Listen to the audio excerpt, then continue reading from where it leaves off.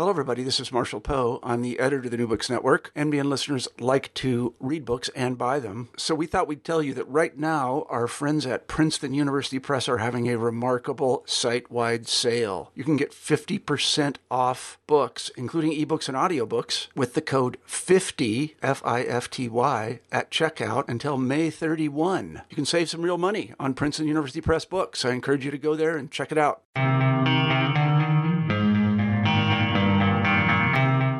Welcome to the Crisis Extremes and Apocalypse podcast series channel, a collaboration between the New Books Network and the Crisis Extremes and Apocalypse Research Network at the University of Oxford. The Crisis Extremes and Apocalypse Research Network was created in September 2016 and aims to shed as many perspectives as possible on these themes, from music and philosophy to extremism, passing by Brexit, debates in early modern epistemology, the use of rhetoric, and even artificial intelligence. It also seeks to approach them metacritically and understand their various deployments. My name is Audrey Borowski, and joining me today is Walter Scheidel.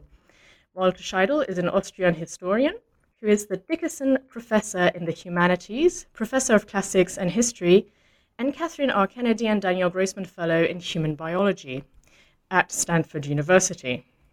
Walter Scheidel has just written a new book called The Great Leveler, that was recently published by Princeton University Press.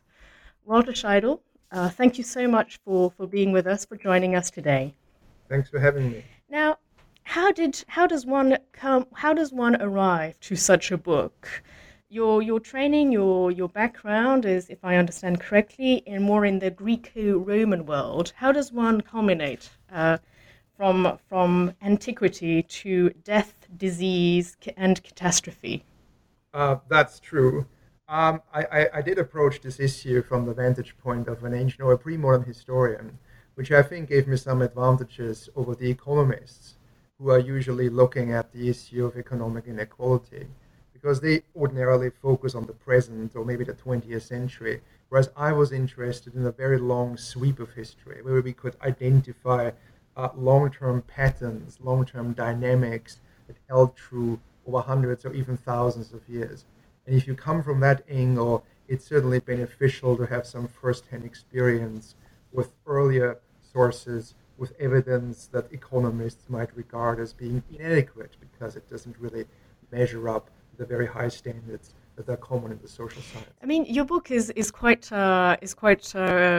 controversial, and its main thesis is provocative, to say the least. I mean, according to you, basically the best ways to reduce inequality, and we'll define that as economic equality, is pretty much through disease and destruction, and not any type of violence, cataclysmic, catastrophic kinds of violence.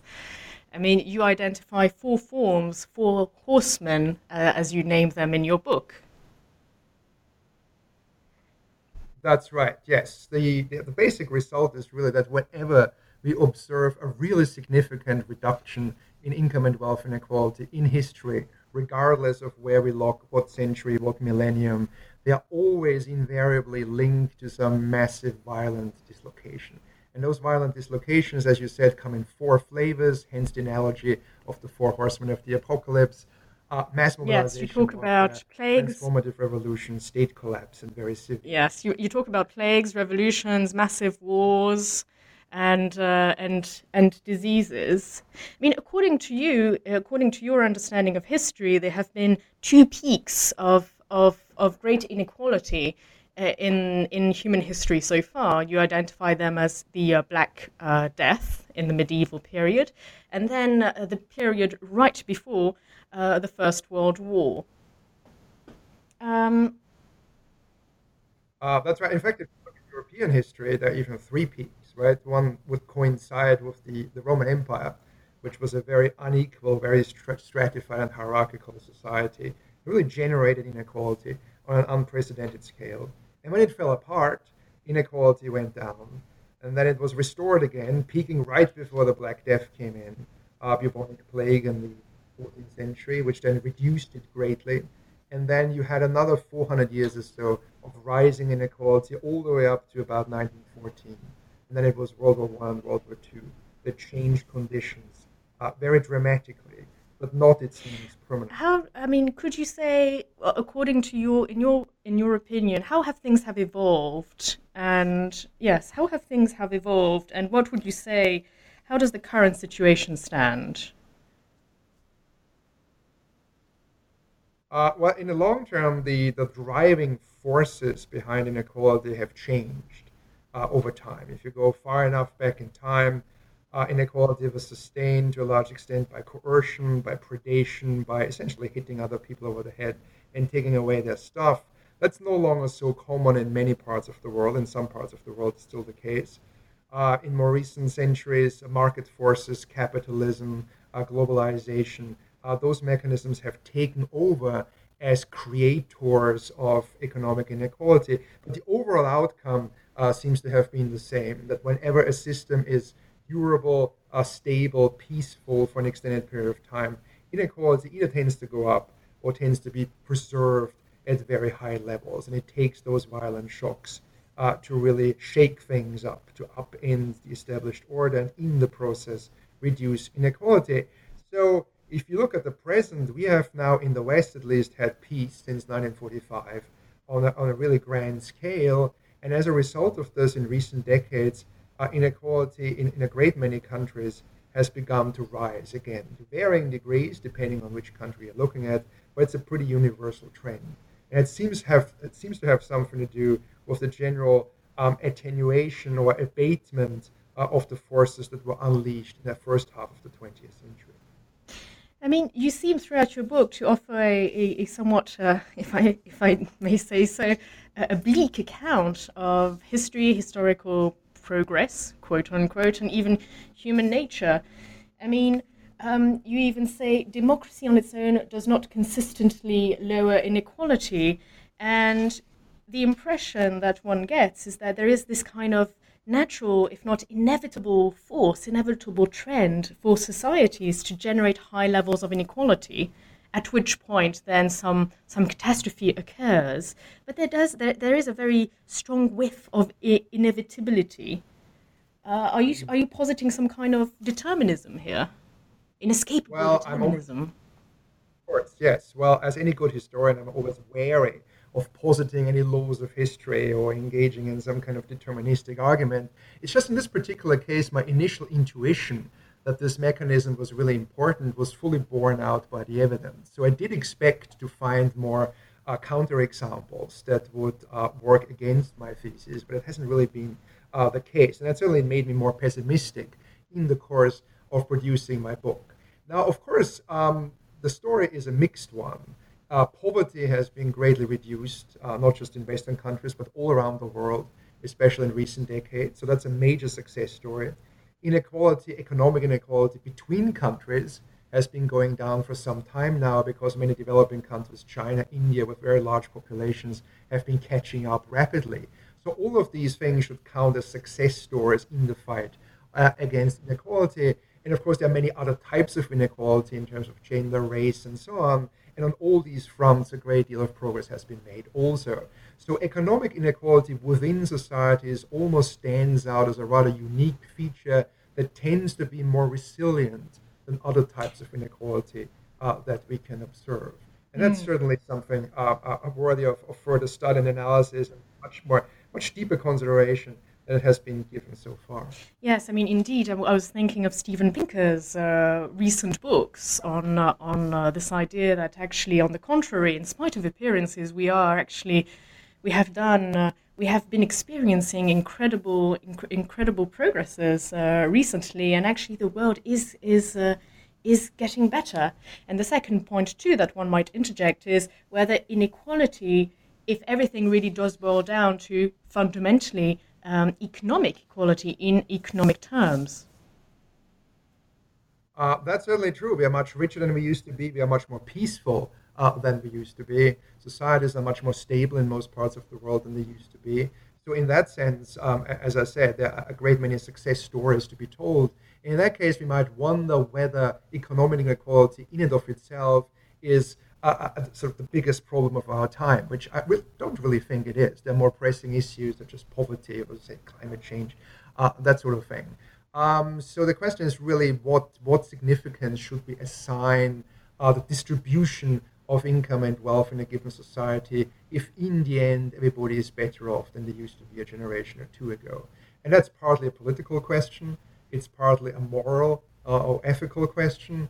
And very reasonable people can take different positions on this question legitimately. My main concern with your book and your argument is that I feel sometimes it's bordering slightly, it's not erring very far away from a sophism. I mean, inevitably, for example, if I kill a lot of people, inevitably, then overall, it is less likely that there will be inequality will be reduced. What would you have to say to that? I mean, the mechanisms vary in their effect. So some of these leveling forces that I describe simply make the rich less rich. Everybody may be worse off than before, but the rich simply have more to lose.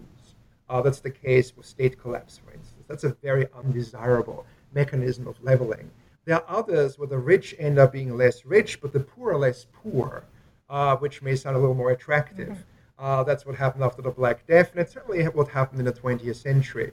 When after the World Wars, the rich lost a lot of income, their assets lost a great deal of value, whereas ordinary working people were better off than before because there was full employment, partly through conscription or the war effort. There was an enormous increase in trade union membership, extension of the franchise, and a number of things that benefited broad segments of the population. So yes, there was an enormous amount of violence, but the outcome was, at least if you look at poverty alleviation and reduction of inequality, was ultimately beneficial. It would just be nice if we could identify similarly powerful mechanisms empirically, historically, that have similarly beneficial outcomes. And here the historical record is really not a great source of hope or inspiration because it simply doesn't seem to have happened yet, which doesn't mean that at some point in the 21st century this might not happen. It just doesn't strike me as terribly likely based on what we have experienced so far, and also based on many of the trends that are already operational in the world today and that we can project outwards over the next few decades or so. And very many of these trends actually point in a direction of increasing rather than falling economic inequality. We're going to get to that. I mean, from what you're saying, what really comes out of the book is this idea that there really is no peaceful leveling is not really that efficient, and the only real efficient way to buck this trend, this inevitable trend of inequality, seems to be through radical violence.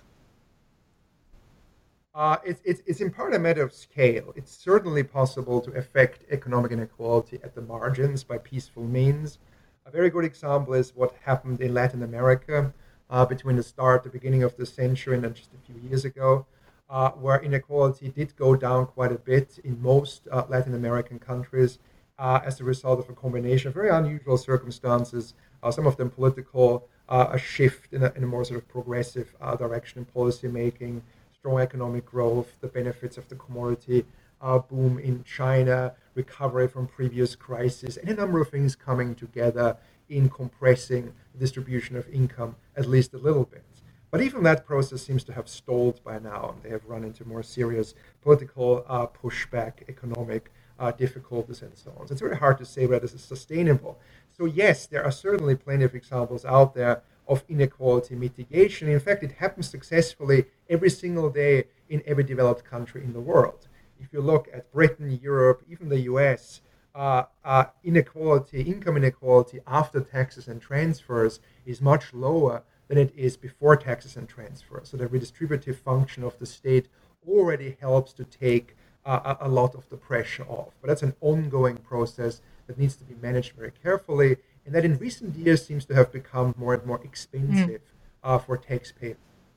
Yes, and this is, this is where we are proceeding. Today, we seem to be experiencing the greatest disparity and discrepancy in wealth that the world has known. I mean, for example, half the world's half the world's wealth belongs to the top 1% of the population. We also have the prospect of labor automation. What do you think this augurs for the future? That's certainly true. And as I said, there are certain trends that point in a rather undesirable direction. One of them is automation, which is inherently open-ended. More and more jobs will be done by software or robots. And of course, the argument is, well, it will be replaced by better jobs. It may well be true in the long run, but there always are problems in transition. There are always groups of people who will be left behind because they can't adapt fast enough to those changes, because the provision of education, especially to adults, can't necessarily keep up with those very rapid transformations. So that has a great deal of potential for disequalization, for greater inequality. Another one, of course, is globalization. That is very beneficial to a great many people, both in developing and developed countries, but there are certain segments of the population in rich Western countries who have suffered as a result of the industrialization, outsourcing of various kinds, and so on. And they will arguably continue to be left behind, and that in turn has the potential of stirring up political movements, populism, as we have seen in the US and in other places in recent years. Then, of course, another factor that's particularly important in Europe is the secular aging of the population. We already know what the age structure in some European countries is going to be 50 years from now. And there will be fewer and fewer people of working age supporting more and more people who are very, very old and in need of care, expensive health care, and so on. And that's going to put a great deal of extra pressure on the welfare state. Hard decisions will have to be made about how many resources to commit to redistribution, how much money to commit to caring for the elderly, for healthcare, and so on. And then, of course, the flip side of this is immigration. The idea being, as populations age, there will simply be more immigration from other countries. Well, the source countries are in places like Africa, the Middle East, where fertility rates are still pretty high, and lots of people would like to move to wealthier societies. And that, in turn, once you have this massive inflow, and has really just begun in many countries, that in turn is going to put extra pressure on existing political structures, on attitudes, and again on the welfare state, because then the question is, how well does integration work? How willing are taxpayers to redistribute resources to less fortunate people, less wealthy people who may come from somewhere else and may be very different from the way they are. That hasn't really quite started yet, but if you look at surveys, how they affect attitudes, that may well become a serious issue in the foreseeable future. So there are a great many ways in which inequality might actually go up rather than down. And is there a particular threshold at which inequality is no longer redeemable through peaceful means? That's a really important question, and the answer so far is we just really don't know, because it hasn't happened yet. We haven't really had any real experience with modern Western-style, rich democratic societies reaching a very high level of inequality. We just don't know whether this is going to lead to some kind of political or social destabilization, or whether it is sustainable in the long run. It was certainly very often sustainable in the past, when societies were less democratic, less inclusive. So it may well be that this is no longer feasible. But the jury is really out on this. We just simply don't know. We can observe what effects inequality has on the stability of societies in developing countries, where people have looked at civil wars and breakdowns over the last 50 or 60 years. And then you can say that economic inequality does increase the likelihood of some kind of violent breakdown, some internal conflict. But for rich democratic societies, we just simply don't know. So it's very difficult to make any kind of educated guesses or conjectures in that respect. And conversely to the fact, to that fact, today, what are the odds of a massive disaster occurring because of globalization, precisely because of the wealth, and precisely because of the state of inequality and great inequality, global inequality towards which we have been gradually culminating, what are the odds of there actually being a total wipeout, a total catastrophe that would actually be able to affect the kind of leveling that has occurred in the past? Yeah, it seems that if you look at the four traditionally effective mechanisms, they are unlikely to come back anytime soon. If there's going to be another world war, it's not going to be like World War II with tens of millions of people drafted, that sort of thing. It's going to be a high-tech war, probably across drone warfare. I'm not aware of any Bolsheviks or latter-day Bolsheviks lurking in the wings, waiting to take over large societies. That seems to have been discredited for the time being. States are much more stable than they used to be, at least outside Central Africa and the Middle East. There could be a plague tomorrow, quite possibly, but we are already far better equipped, thanks to advances in genetics, to deal with this, and 10 years from now we'll be even better equipped to deal with this. People often ask me, what about climate change? Couldn't climate change become the fifth leveler in a way, if the worst prognosis we keep hearing turn out to be true 10 or 20 or 50 years from now? And there's certainly a possibility of that. But then climate change will actually reactivate, arguably, some of these dormant leveling forces that might lead to war, revolution, state collapse, epidemics. So those things could come back through the back door, mediated by some serious degree of environmental degradation. But that's really the only mechanism I can really see right now that might plausibly produce this outcome in the longer term. I was thinking more possibly a viral epidemic, something like that, which is generally ranked higher, actually, than the risks traditionally associated with artificial intelligence. No, that's certainly true. And again, we don't really know what effect a very massive loss of life caused by some new kind of disease would have on an industrial society, because it has never really happened before. It happened with the Spanish flu right after World War I, and it was tied up with the effects of that war. So we just really don't know. That's again, there are no precedents in history that would give us a sense of how that may play out. And my final question really is going back maybe a bit to political theory. Whilst I was reading all your book and all the documents pertaining to your book, I was thinking back to Rousseau and the social contract and the second discourse in particular, and all the bad things that happened once we all came together in society, and whether we should not finally all be better off if we stayed in our primal state of nature. Yeah, I guess it's too late for that now, right? I mean, that train left the station a very long time ago, and we are now stuck in this unstable, dynamic world, which continues to generate enormous progress on many fronts. But it also generates its own threats and its own pressures, rising inequality being one of them. And so I think our job is not to dream about how nice it would be to still be foragers or hunter-gatherers roaming the savannah as we did tens of thousands of years ago. I think the challenge is to think harder about how to manage those pressures. And I think understanding the underlying dynamics is a very important element in successful management. Yes, and ultimately, as you've pointed out, there is only so much that we can predict. History is not an accurate science. That's generally true.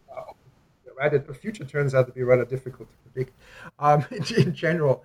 But certainly, I mean, in a sense, there is cause for hope, because there is one thing I haven't found in my long-term studies is that rising inequality would somehow inevitably lead to violence. That there's no systematic relationship there. So there is hope that even if we happen to get stuck with high levels of economic inequality, that it would not necessarily destabilize our societies to a dangerous degree, which is not a call for defeatism. It doesn't mean we shouldn't think hard about what to do about it, but it's not a doomsday scenario. I don't think that inequality in and of itself is going to bring us down. That seems very unlikely.